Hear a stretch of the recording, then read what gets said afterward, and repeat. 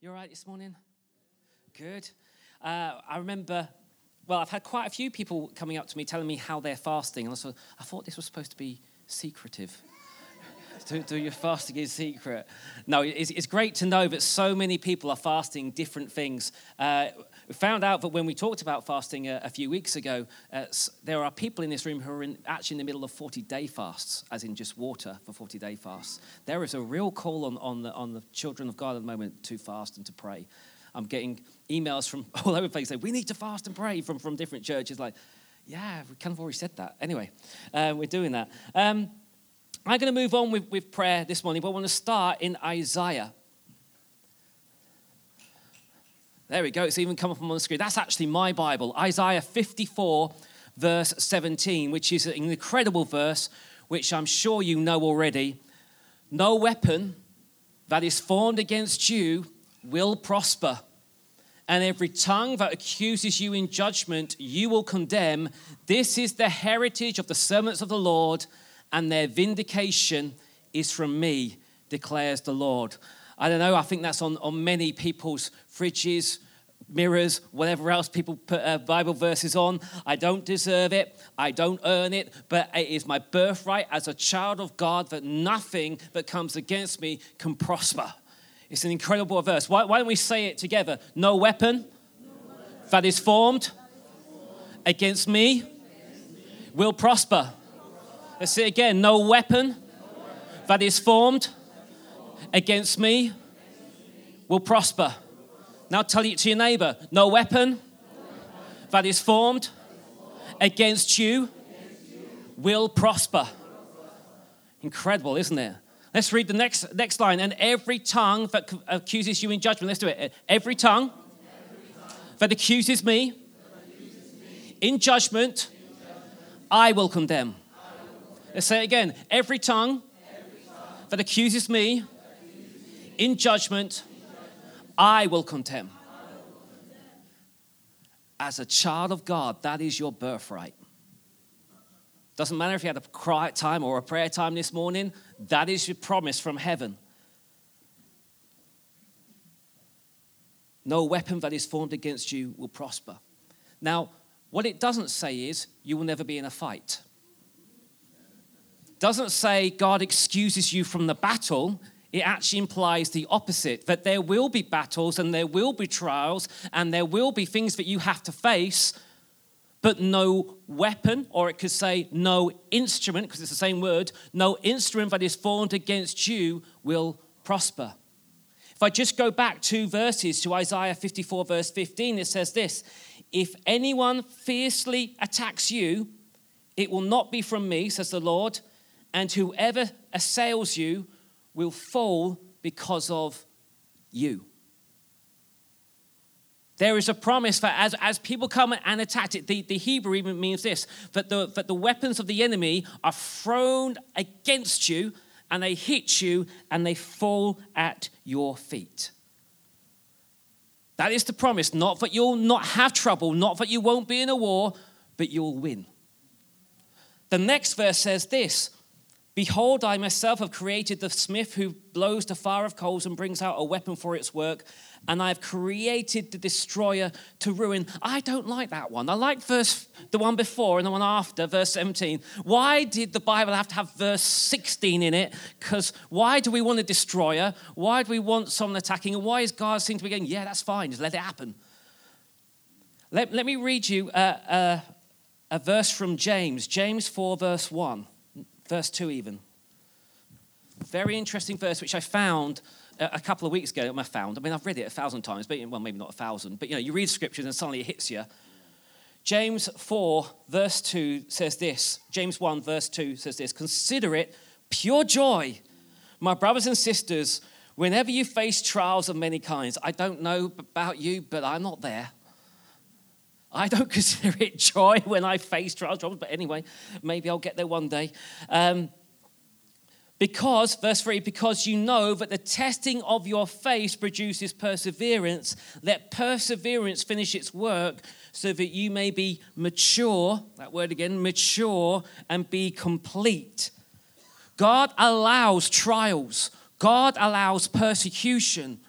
He allows the battles so that you are matured into all you could be, so that you are not a sniveling little spoilt brat, but instead you are a mature child of God, or shall I say son or daughter of the God Most High. Trials come because he wants you to grow. I just don't like them. I don't know about you. I mean, you've got Psalm 23. Oh, I love the first bit. There's the blessing. There's the pools. Oh, yeah, make me lie down by the pools of blessing in the green pastures and rest. And then it says, and then he leads me through the valley of the shadow of death. And I'm like, oh, really? Do I have to go through the valley of shadow of death? But what's at the end of the valley of the shadow of death? It's my banqueting table. It's my reward. To get to your reward, you need to go through the valley of the shadow of death. To be, put it in this word, to be complete in Christ, you need to go through struggles. You need to go through suffering. And the apostles, or at least James, Peter as well, got so good at this that they considered it joy whenever trouble came along. I don't know. I'm not sure I even want to get to that place, but there we go. Jesus is not building a nursery full of spoilt children. Jesus is raising an army, kicking us out of beds at 5 a.m., throwing us onto the mud of an assault course, scaling rules, getting us to run so hard that we think our lungs are going to burst. Why? Because he's creating an army to attack injustice, to destroy oppression, to vanquish evil. That is who you are.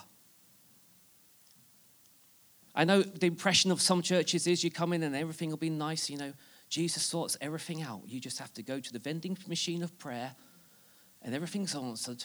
Your kids are so well behaved. Your marriage is bliss. Your workplace is incredibly, and everyone loves you. We've got to remember that in the New Testament, they are writing to a population where a third of them are slaves. And they're saying to him, not this is how you escape slavery. They're saying this is how you are free while you are still a slave.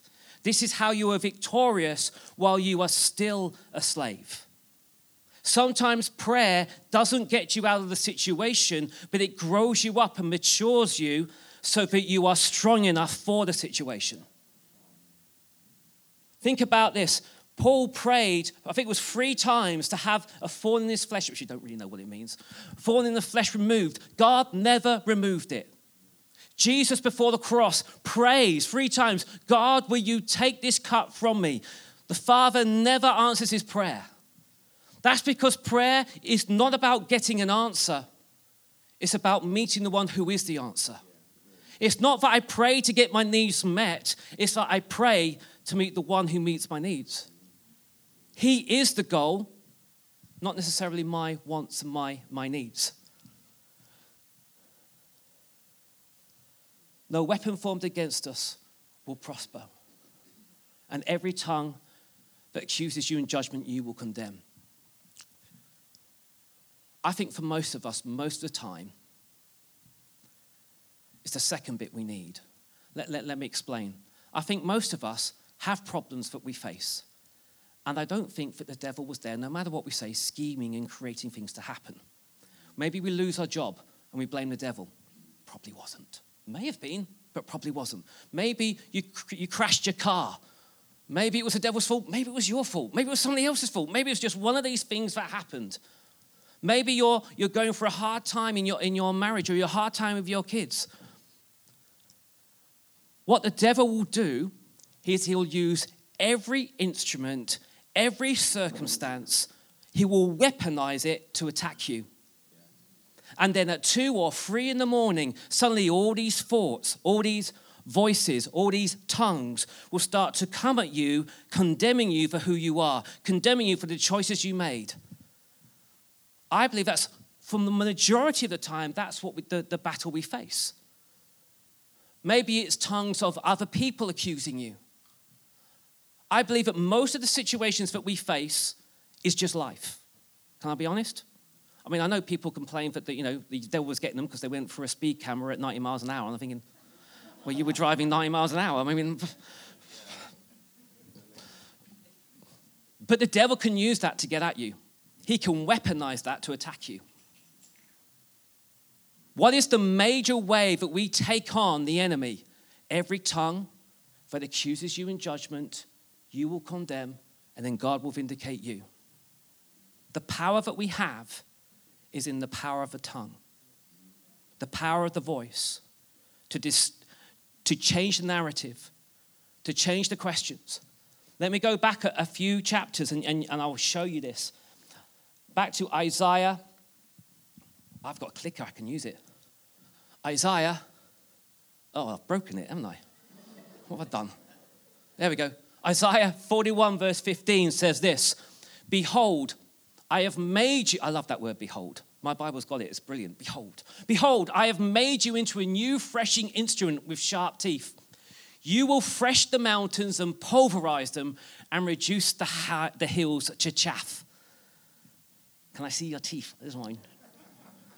You are an instrument with teeth, and you have been called to destroy hills and mountains. Remember what Jesus says, speak to the mountain, and you will see it cast into the sea. You see, the purpose of you, Ephesians, I'm jumping around, I'm sorry about this. Ephesians 2 says this, we are God's masterpiece created to do good works. What are the good works? To bring God's righteousness to earth. What is the righteousness of God? Make things right. We are called to make things right. That is who we are. That is us as a birthright. As children of God, we are called to make things right. Holy, pure. What is the first thing we use? Our mouth. Our mouth in prayer. Our mouth in conversation. When we speak, things change. Jesus promised, in this life, you will have many troubles. You will have many mountains. You will have many hills. But take heart, because Jesus overcame the world. The one that lives within you has overcome the world. The power that resides in you has overcome the world. You see, we're not supposed to be scared of the hills and the mountains. We're not supposed to be scared of the Goliaths. We're supposed to be like David, who's seeing Goliath having a go at the Israelites and all the other Israelites running away in fear. David goes, that's not for me because I know my God. I have determination because I know my God. I trust in my God. And it says that he ran towards Goliath. Didn't even shriek. While everyone is running away, David ran towards Goliath. And he said this. He said to this, you come with me with a sword and a spear, but I come to you in the name of the living God. Today, you will lie at my feet. No weapon that is formed against me. That's what he was saying. You come to me with a weapon, but no weapon that is formed against me will prosper. Today, because I trust in my God, you will lie at my feet. I think we need to get a bit more like David. A bit more, how would I say it, cheeky. A bit more, less reflective and a lot more action. Put it like this way. There are so many mountains and hills in our society at the moment. Let's take prostitution. I think it'd be great if 2 or 3 of us just sat down and said, you know, the prostitution going on in our city, I think it's time we took that hill. I think it's time that we took that mountain. Let's start praying. Let's start speaking against prostitution in our city. Let's start speaking blessing on the prostitutes. Let's start speaking the light of God into the pimps and say, come on, Arthur, we can do it. I am called for such a time as this. I am a child of God. I am an overcomer. 1 John, it says this, that we are overcomers if we believe in Jesus. What does that mean? We overcome things. That means we see a mountain and we go, let's go climb it. Let's go climb that hill. Let's go demolish and pulverize that obstacle that is standing up against the name of God in our society. You are called as a child of God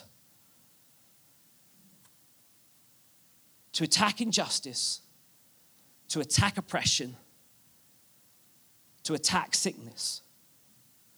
It is your birthright. It is your identity. And when we sit back and let the mountains and worry about the mountains, rather than taking them on, we get out of our purpose, we get out of who we are called to be, we get out of who I am in Christ.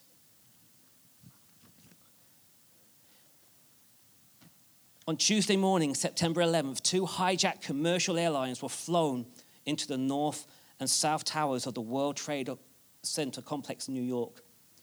In the impending disaster, we hear Americans affectionately talk about the heroes of the emergency services who were running into the building as people were running out.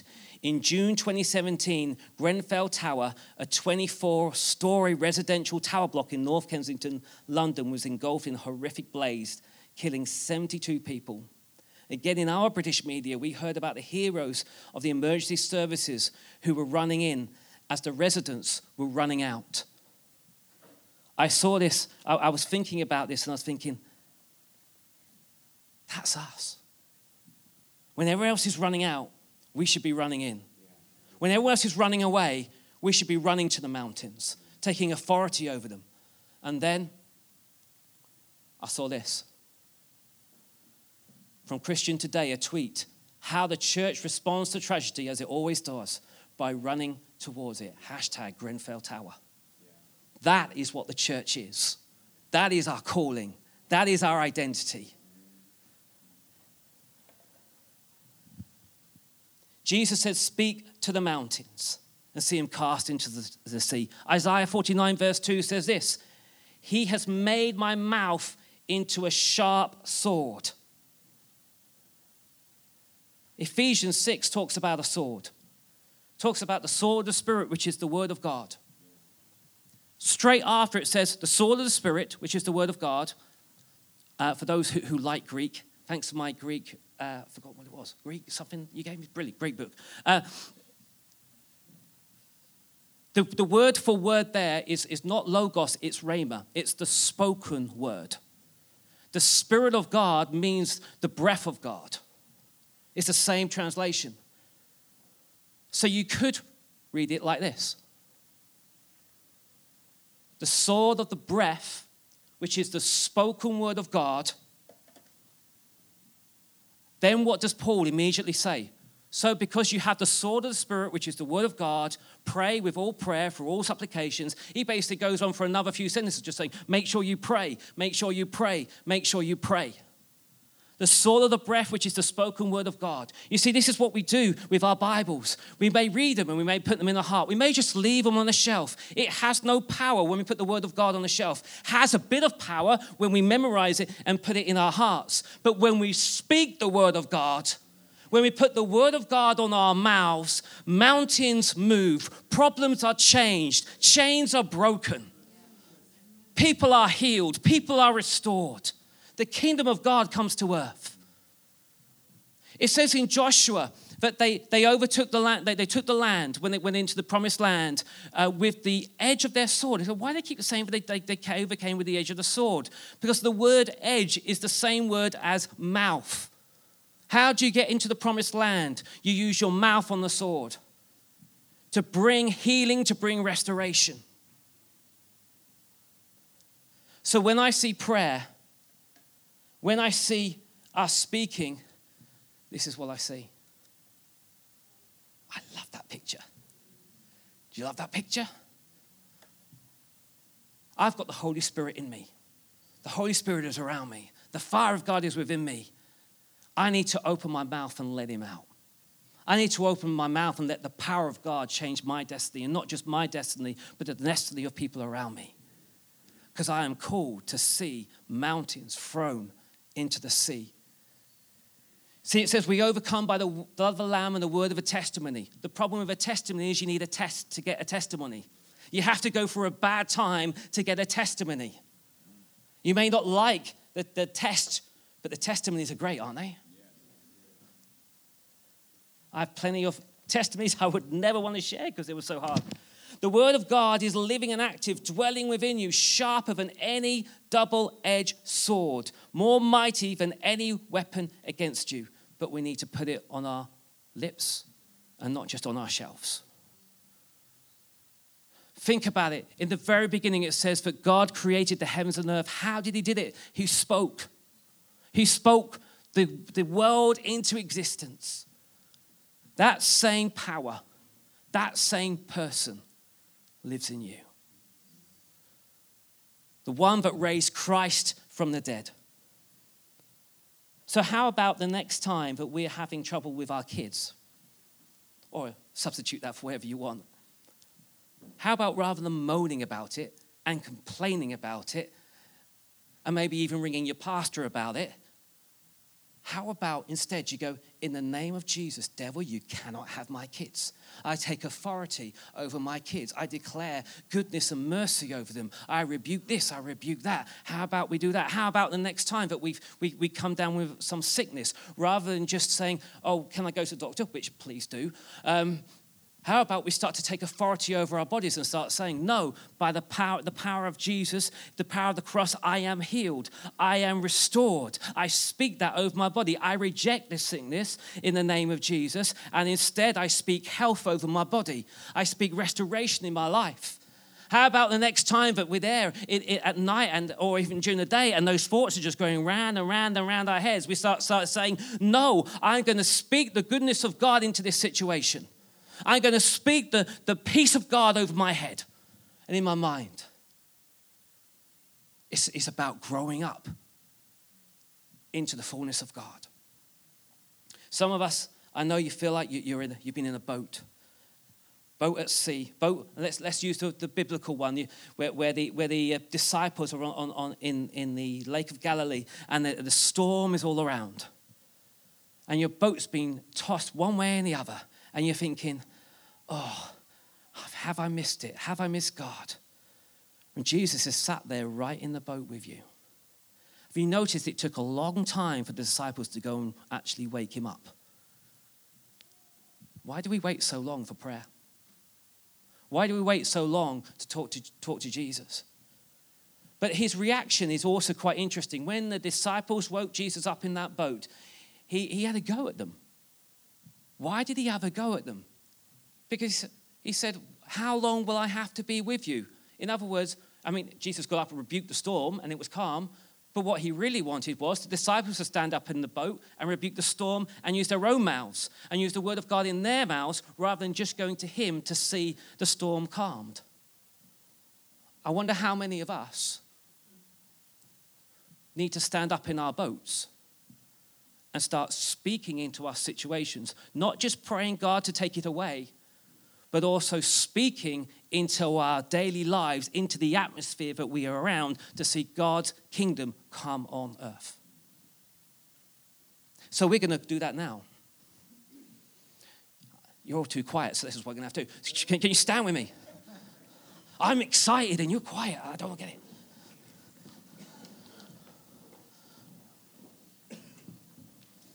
Oh, yeah, baha. We're going to pray. We're all going to pray together. We're not going to pray to Jesus at this point. We're not going to pray to the Father at this point. It's good to pray to the Father. Please don't stop praying to the Father. Please stop praying to God. But we're going to speak to a mountain in our lives that we want removed. It may be a mountain of health. It may be a relational one. I'm just going to leave you a few seconds to work out what it is. And as a church, together, we're going to speak against that mountain and see it cast into the sea. Okay. You got it? Repeat after me. Mountain. In the name of Jesus, I rebuke you and I cast you into the sea. Mountain. In the name of Jesus, I rebuke you and I cast you into the sea.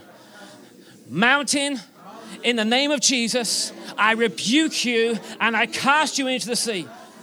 Mountain, I will not tolerate you anymore. Be cast into the sea. I will come against you in the name of Jesus Christ. Name of Jesus Christ. Oh, while we're praying, just start praying in tongues.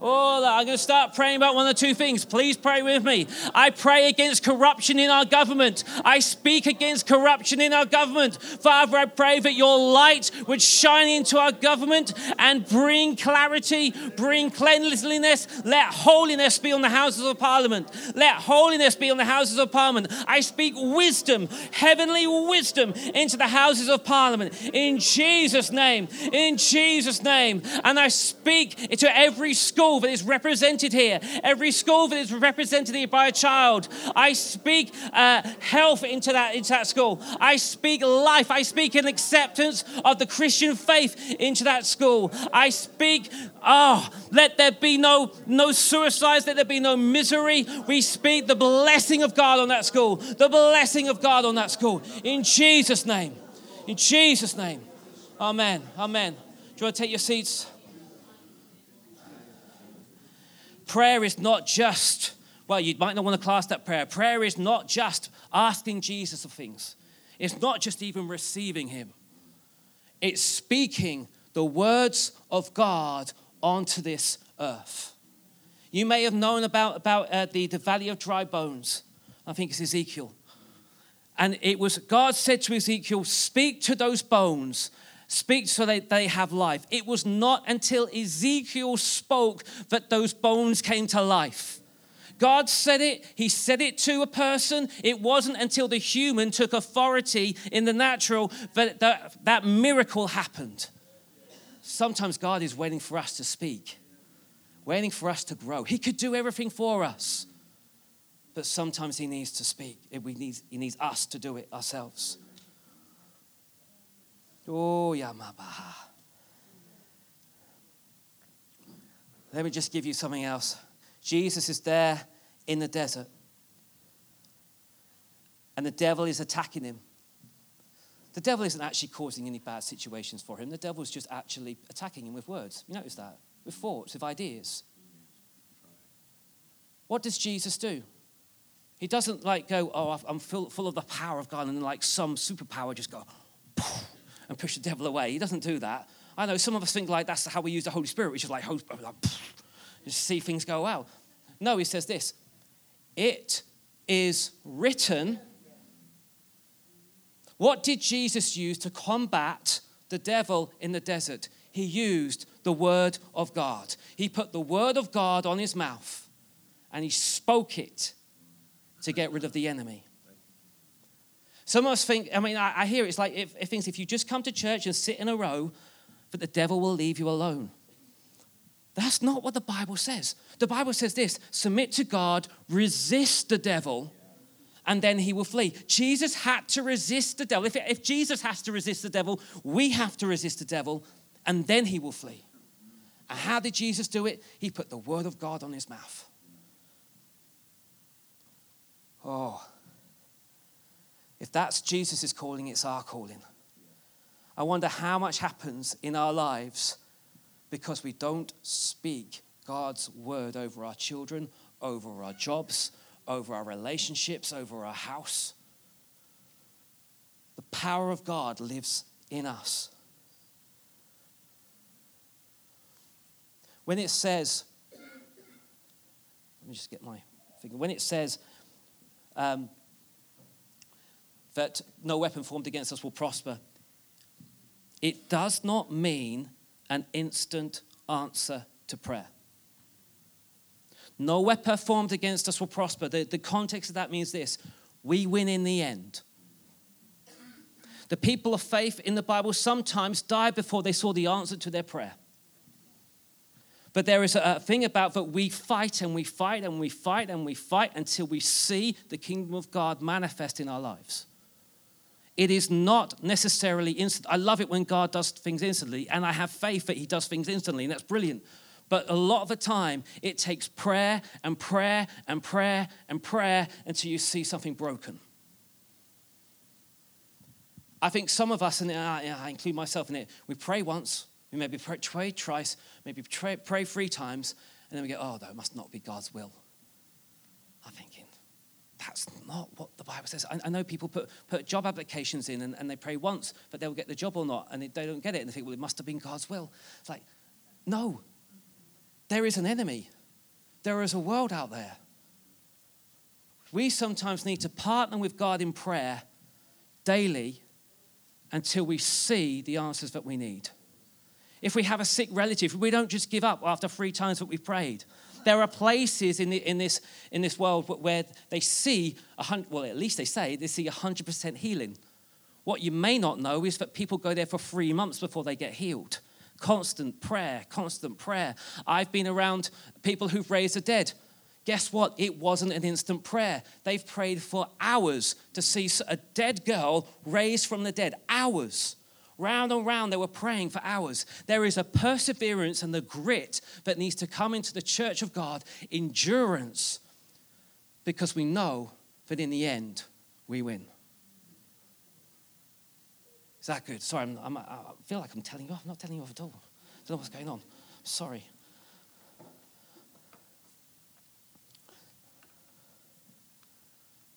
There's something else I wanted to bring up, and that's why I wanted to go on earlier. Isaiah 30, verse 32 says this.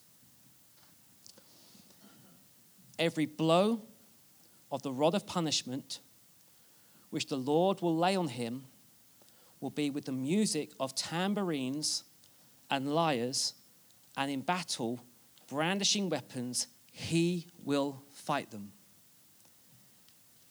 It seems like God is waiting for the people of God to raise up some praise, to get out their instruments, to start playing their tambourines and their guitars and get a bit of dancing. And when he sees that, he goes out to war.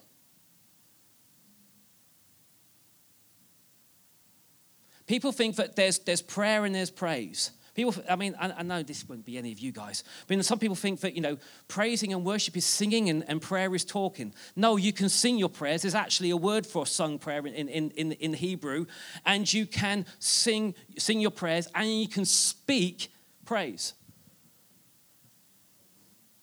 But there is something about music, but God just loves to come into the presence. He seems to love to battle in it.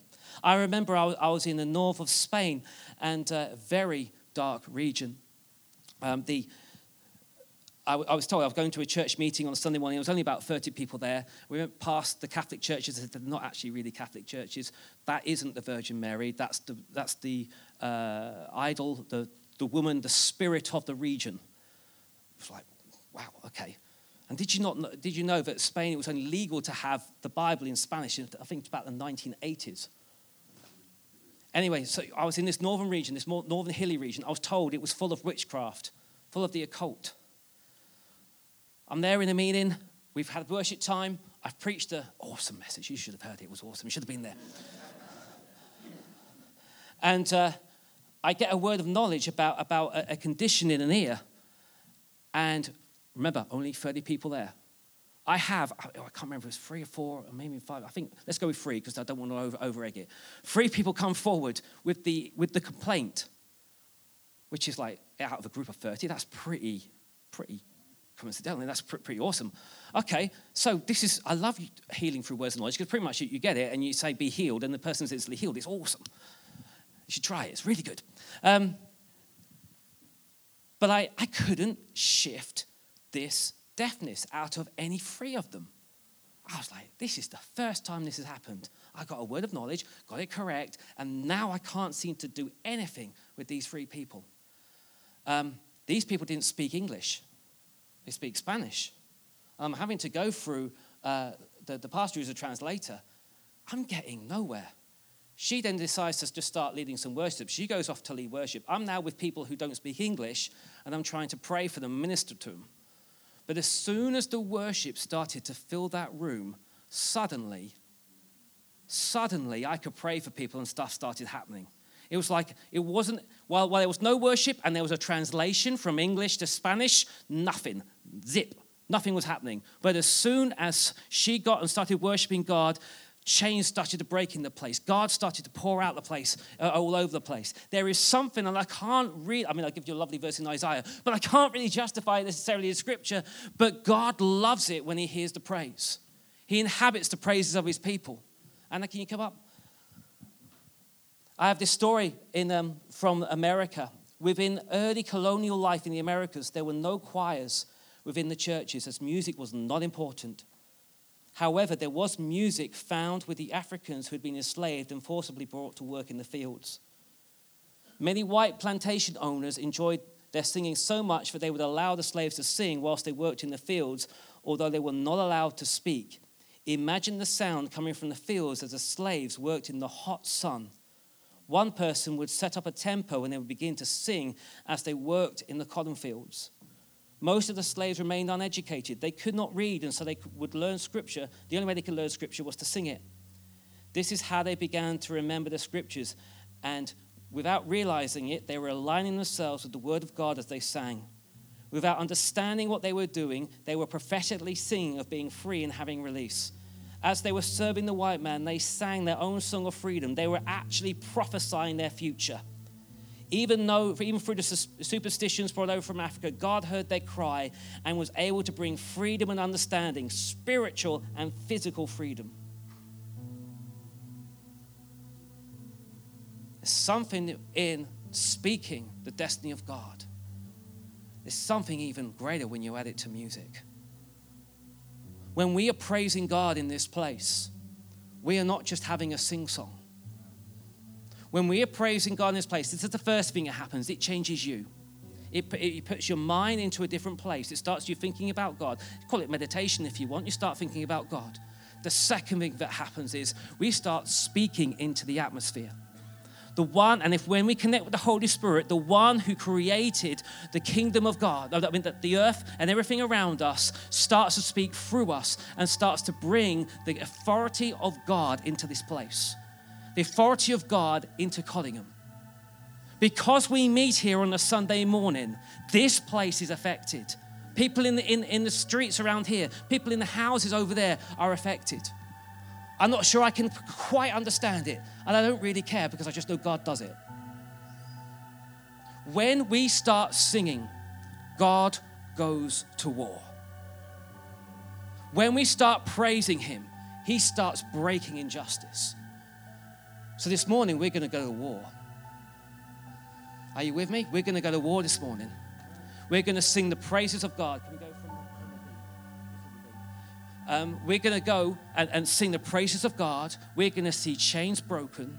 We're going to see mindsets changed. Remember, we're not fighting physical things. We're not fighting fleshly things. We're fighting ideas, ideologies, lofty things. We just want to be up here and tell us what to do and tell everyone else what to do. So, you with me? Get to your feet then. We're going to, not that one, do this. D.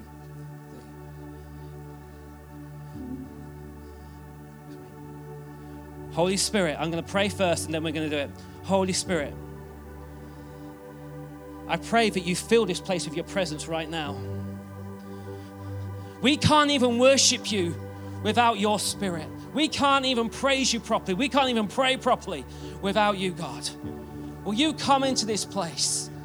Break our mindsets. Will you come into this place and fill this place with heaven's sound, heaven's scent, heaven's authority, heaven's power? Holy One, we invite you in here.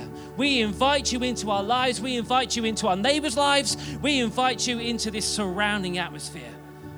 Holy One, will you come? Will you come? Will you come? Will you come? Will you come? Oh, Jesus, Jesus, Jesus, Jesus. Just start speaking in tongues where you are. Just start speaking in tongues where you are. Come on, we're coming to war this morning.